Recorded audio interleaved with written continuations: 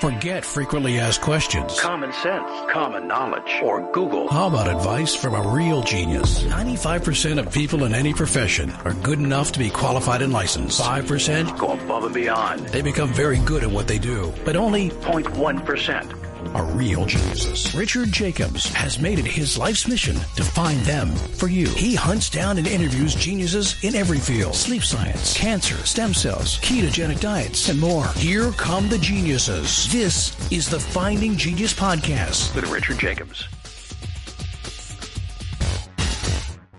Hello, this is Richard Jacobs with the Finding Genius Podcast, part of the Finding Genius Foundation.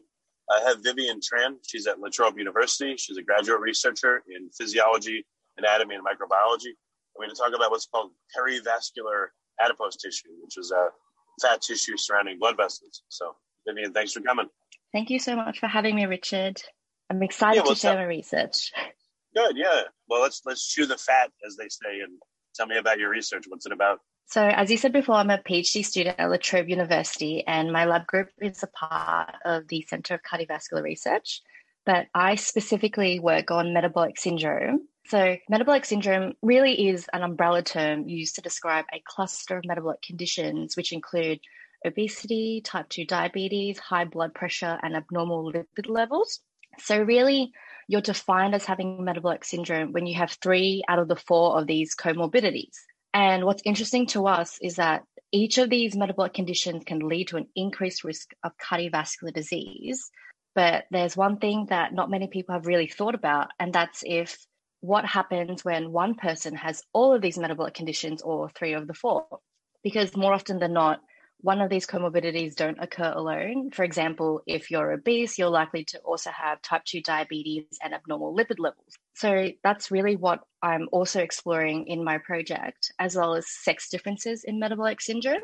And what's really interesting about it is that usually when we know that more females are diagnosed with metabolic syndrome, but somehow males die from cardiovascular disease. So one of the big questions that we are asking ourselves is what in particular is protecting the females? And the avenue that we've gone down is the adipose tissue fat route, where we want to explore potentially how maybe distribution of fat or like where our fat sits is affecting our health. And particularly, I'm looking at perivascular adipose tissue. So, okay, is there a lot of perivascular adipose tissue? I mean, what does that look like if there's fat around blood vessels? Where does it manifest most strongly? So we have 2 types of fat in our body. We have the subcutaneous fat, and that's usually if you look down at your belly and you pinch that fat, that's our subcutaneous fat as it sits right below the surface of our skin. But the fat we should be most worried about is our visceral fat. And this is an example of perivascular adipose tissue, and that's because it has such close contact with our organs. So perivascular adipose tissue, as you undergo like overnutrition, it starts to accumulate and expand around your blood vessels. Because when someone gets obese, you can see like they start to accumulate fat, and as well as accumulating that subcutaneous fat that we can see very vividly, they also accumulate that fat that surrounds their organs. Do you think perivascular adipose constricts blood vessels and raises your blood pressure? Do you think that could be contributing? Yeah, definitely, because it's been known that perivascular adipose tissue can actually regulate vascular tone. So perivascular adipose tissue is an active organ it's an active endocrine organ that sends all these different like cytokines and adipokines to actually send messages to the blood vessels that will affect how it constricts and how it dilates. I mean, physically, if you have a vessel surrounded by fat, if it starts encroaching on the vessel and literally narrows it by squeezing it, radially, then maybe that would increase the blood pressure too. Yeah, definitely. But I really find it interesting because there's like a fine line between when perivascular adipose tissue is healthy versus when it becomes detrimental to the blood vessel, because it's when you're in a disease state that this adipose tissue begins to expand and then your blood vessels can't grow fast enough to accommodate that expansion. That's when it becomes detrimental to the blood vessel. But before then, it's quite accommodating and it will help it constrict and dilate and help it regulate the blood vessel. Yeah. So what's the difference between healthy and unhealthy? I guess I'll call it PAT, perivascular adipose tissue. Maybe we'll call it the acronym PAT. So it's like a healthy or unhealthy fat. What's the difference? So with unhealthy perivascular adipose tissue, what usually happens is that when you overconsume something and you keep eating, the adipose tissue will expand. And two really big main things happen. The first thing that happens is that as the adipose tissue starts to accumulate all these lipids, it expands and it undergoes mechanical stress. So as it undergoes mechanical stress, it also becomes inflamed. But the pathway that we're really exploring is that when overnutrition occurs and angiogenesis isn't able to accommodate to it, the adipose tissue will undergo hypoxia. So as there's a lack of oxygen supply that is supplied to the adipose tissue, it begins to die. And when it dies, then it will recruit all those immune cells and then inflammation will occur. So that's when the adipose tissue will start to release like cytokines that will then diffuse into the endothelium and start restricting the blood vessels. But in a healthy blood vessel, what happens is that as it's there, it will still release all those cytokines, but there'll be like healthy cytokines that will help regulate the blood vessel. A big adipokine is like an adipose cytokine is adiponectin, and that's one of the really big key vasorelaxation factors that are released from perivascular adipose tissue. It helps regulate the blood vessel, so it helps to produce nitric oxide to send to the endothelium so that the blood vessel can relax. So does again, I just call it PAT, does it grow around existing vasculature but then chokes it off or constricts it or redirects its motion, or does it how does it get vascularized itself, or does it not? Because it's an active organ, so it just continues to grow and grow. When we look at it, so we work in mice, so when you look at it, because I particularly look at the aorta, and when you open a mouse that has metabolic syndrome, we see that so much more fat, like just anatomically, you can see it just accumulating so much more fat. And it's just, if you had a straw and then you just had bubble wrap over it, just one layer, and the fatter is, the more layers of bubble wrap you have around it. So then it'll be, as the bubble wrap like accumulates, you have more and more of like that bad stuff accumulating in the blood vessel, like that has the capacity to send all these bad cytokines to the blood vessel that will affect its function. Right, but if someone has a lot of fat, does it have its own blood vessels running through it, or does it just kind of work its way between the existing blood vessels to get nutrients to itself? Yeah, so it would have its own blood vessel supply as well. It would depend on. Well, is that supply different? Is it smaller, like more capillary types, blood vessels, and therefore less effective, or does it also grow big fat vessels to, go through itself? There will be smaller vessels, like capillaries. Okay, so right, if an organ, the heart, liver, whatever it may be, it tends to have large and small. So there's microvasculature, but there's a lot of large vessels. But fat in general has no macrovasculature; it's all micro, right? Mm-hmm. Well, that's interesting. It's just very different if that's the case, Yeah, it's really different to see that mainly the bad things really occur because the microvasculature isn't able to grow as fast as the expansion of the adipose tissue. So will you get more hypoxic areas as fat, accumulates more and more? Yeah, and that's one of the big things that happens is that it undergoes hypoxia and then it starts to die off because it isn't able to accommodate to the expansion of the adipose. And as it undergoes hypoxia, it then starts to recruit different immune cells, like macrophages come in, and then it starts recruiting all the other immune cells. And then the adipose tissue becomes pro-inflammatory. And it's like a constant vicious cycle because the immune cells are trying to come in to clean up the mess, but then it starts recruiting all these other pro-inflammatory cytokines. And it becomes like a chronic inflammatory cycle, which is why obesity is often termed as like a chronic inflammatory condition. What sites on the body tend to grow thicker fat where you're going to get more hypoxic areas, and which ones are less susceptible to that? Usually the visceral adipose tissue, so the organs that sit really close to your organs. So a big one that's in the field at the moment, a lot of people are looking at the fat surrounding your heart and obviously the fat surrounding your blood vessels. Usually things like subcutaneous adipose tissue, so the fat that sits below the surface of your skin. For surgeries like liposuction, it only really takes your subcutaneous adipose in cardiovascular disease, because all that visceral adipose tissue still sits in your body and the dangers of having it there is still there. Before we continue, I've been personally funding the Finding Genius podcast for 4.5 years now, which has led to 2,700 plus interviews of clinicians, researchers, scientists, CEOs, and other amazing people who are working to advance science and improve our lives and our world. Even though this podcast gets 100,000 plus downloads a month, we need your help to reach hundreds of thousands more worldwide. Please visit findinggeniuspodcast.com and click on Support Us.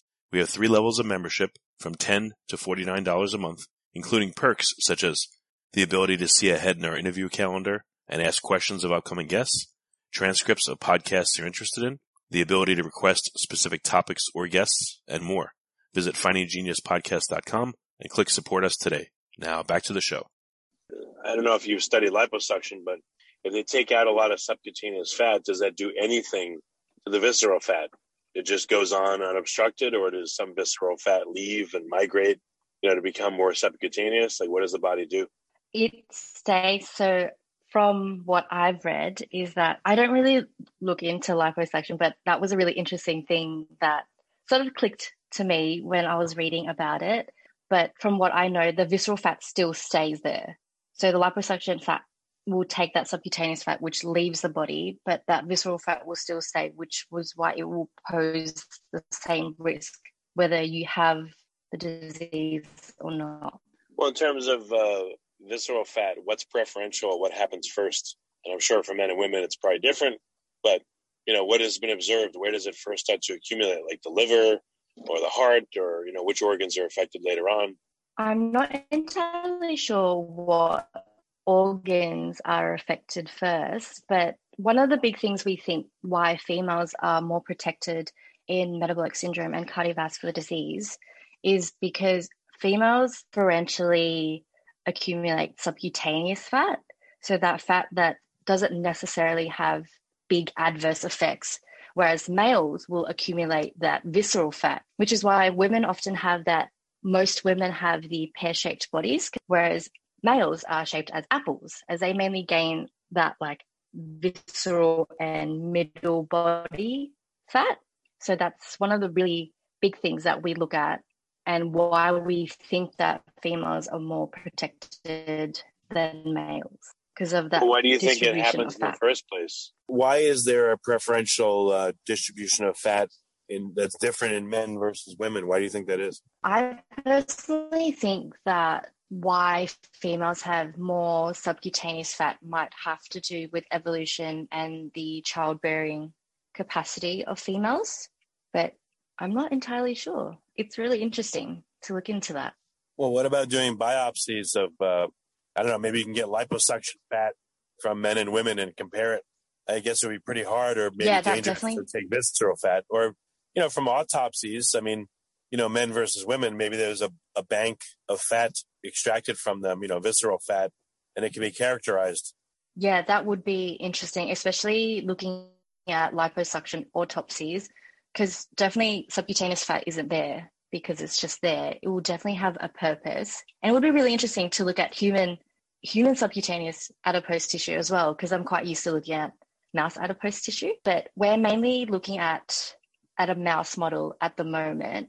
But it would be cool if maybe later in my PhD, I would be able to look at a human study, make me feel like things are more applicable. Yeah, I mean, can you get access to cadaver fat from recent autopsies? Is that hard to do? Or again, liposuction clinics, they're probably throwing the fat away. I don't know if you could put in a request to have some of it given to a lab so it could be analyzed. Yeah, I'm sure we could, but it's not an avenue that we've even thought about, actually. So thank you for telling me. But it would be something that would be interesting for us to think about, because you're right. Surely no one's keeping their subcutaneous adipose tissue after liposuction. I'm sure they've wanted to throw it out. So at least it could go to us and be of use. Yeah, if you need any fat, I can donate some. I have plenty of extra. So I'm sure there's more people like me that would love to do that. Just kidding. I mean, it'd be a big resource because I don't think people are using it. They're not using it for organ transplants or anything. So there's probably a ton, I mean, literally tons and tons and tons of fat that could be analyzed if it was asked for, If you like this podcast, please click the link in the description to subscribe and review us on iTunes. Yeah, definitely.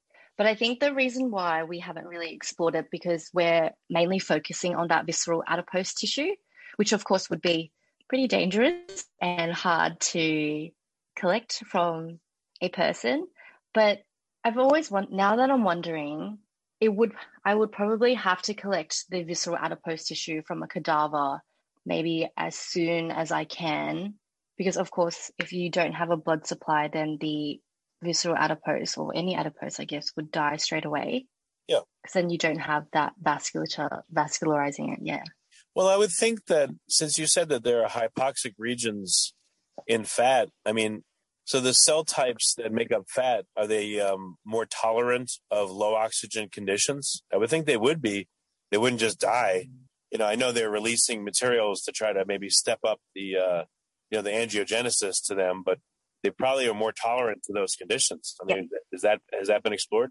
I believe there are studies that have looked at them in different cell culture conditions to see what percentage of oxygen can the adipose tissue survive in, and at what point does it undergo apoptosis.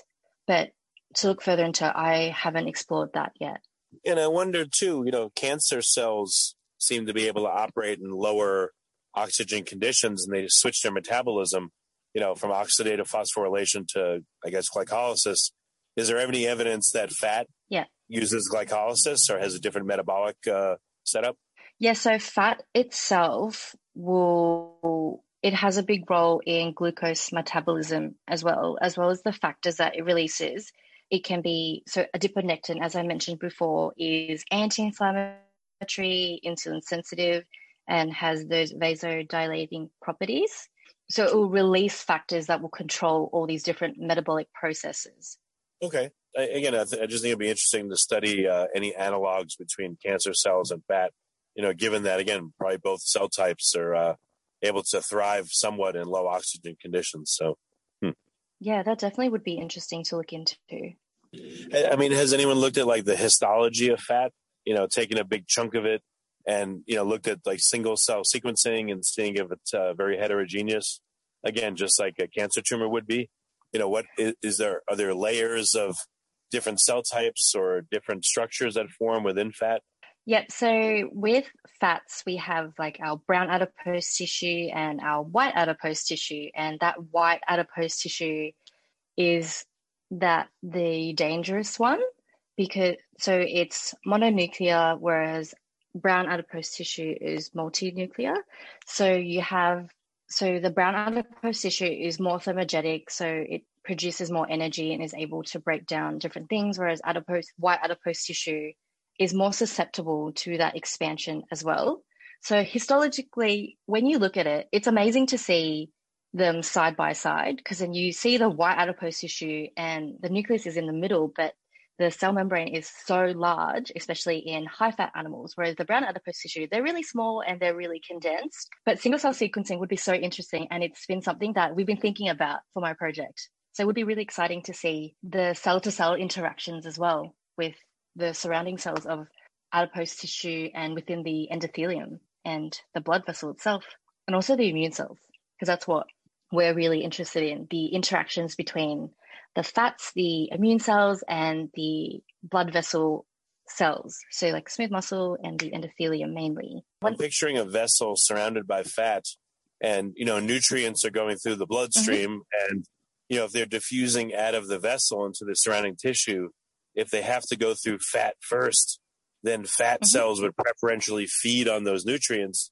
And would they filter out important nutrients that now cannot get to the surrounding healthy tissue because the fat cells have gobbled it all up or, filtered it out? Yeah, I definitely think that is a possibility. And I guess if the larger the perivascular adipose tissue, the harder it is for those nutrients to reach those organs because it has to go through that thick layer of adipose tissue.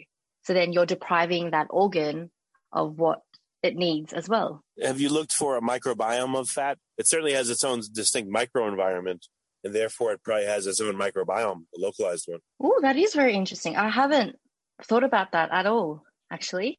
Oh. Yeah, I mean, like any cell, it's creating metabolites that other creatures want to eat, and those creatures are creating stuff the cell would use, and, back and forth. So maybe something to look at. Yeah, definitely. I don't know. Do you feel like you're getting close to resolving any of your hypotheses? Like, what's ahead for you in the next year or two? So one of the big things for me when I started my PhD was that was really surprising to me, actually, was the lack of animal models for metabolic syndrome, especially diet-induced ones. Because, of course, we know that metabolic syndrome is largely due to diet. So the first 2 years of my PhD has really been focusing on optimizing a diet-induced model of metabolic syndrome, because there's a lot of different genetic models out there, such as like the OB mice, which lacks like leptin, or DBD mice, which lacks the leptin receptor. But we really wanted to pursue a diet-induced model because it is much more representative of the human condition. So the first 2 years of my PhD was firstly to look at an already established model of metabolic syndrome. And we found it quite difficult to obtain those different comorbidities. So we found that our mice had obesity and very low type 2 diabetes. And that's only 2 of the 4 characteristics. So it was hard to characterize the model as a metabolic syndrome model, but we've tweaked the percentages and stuff. And we found that in our model that we have and we're using at the moment, that both males and females are obese, have abnormal lipid levels.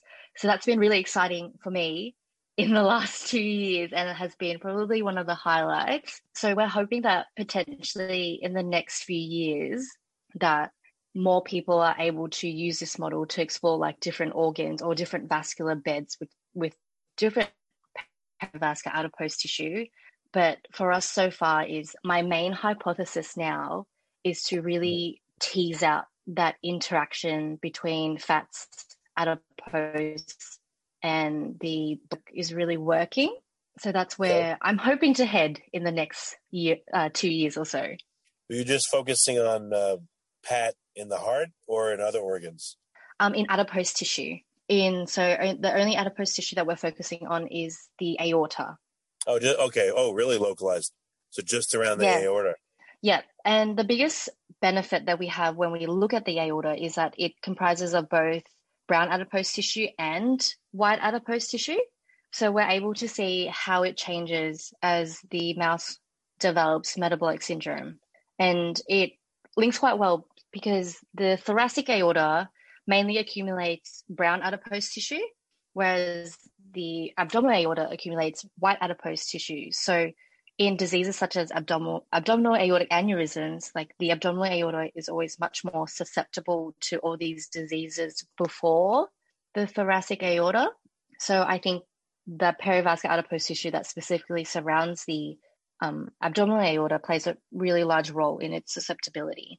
What about imaging, in people? I mean, I know you're not going to go in there and pull fat out near the aorta, but if you do, I don't know if you'll pick it up on ultrasound or, MRI or whatever, but if you can get some people to allow for imaging of their heart and they're in various stages of, fat accumulation, you might, maybe by the morphology of what you see around the aorta and the other vessels, you could tell something about the fat and what it's doing.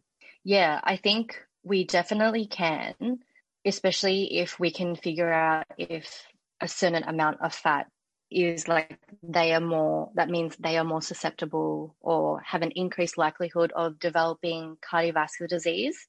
But it would be really hard to do that just because there's mostly inconsistencies with maybe the measure that we'll use, because the amount of fat that a person will end up accumulating will differ between obviously males and females. It might differ between ethnicities as well. And it will also differ between height. So we would have to really develop a precise measurement between each sex and ethnicity and race and maybe height as well. So I think it's definitely something that would be interesting for us to explore as well. this PhD of mine is going to be a lot of exploring and will probably sound like it'll take a long time to finish. No, there's a lot to look at, which is good. So you can. Yeah, I just thought of a bunch of acronyms. There's PAT, there's WAT, and there's BAT. Yeah, so, yeah. Then there's I think FAT. that's the great thing about science is that there are so many avenues for you to explore, and the more you find out about something or the more you learn, it just leads you to more and more questions that you want to find out, because it's all about piecing together a puzzle that puts a bigger picture together and really helps us understand our body a lot better. Yeah, definitely. Well, very good. Vivian, what's the best way for people to find out more about your work? Where can they go? So I'm mainly on Twitter. So at Vivian, Vivian, VTRAN, and that's when I'm most active, or on my email at vivian.tran@latrobe.edu.au. And I would love to talk more about any science in general or specifically about my project. Very good. Well, Vivian, thanks for coming on the podcast. I appreciate it. Thank you so much for having me. I really love the opportunity to share my work. If you like this podcast, please click the link in the description to subscribe and review us on iTunes.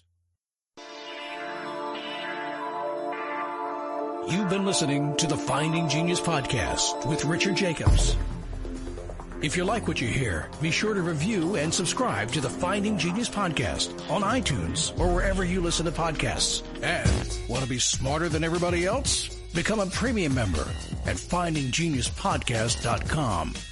This podcast is for information only. No advice of any kind is being given. Any action you take or don't take as a result of listening is your sole responsibility. Consult professionals when advice is needed.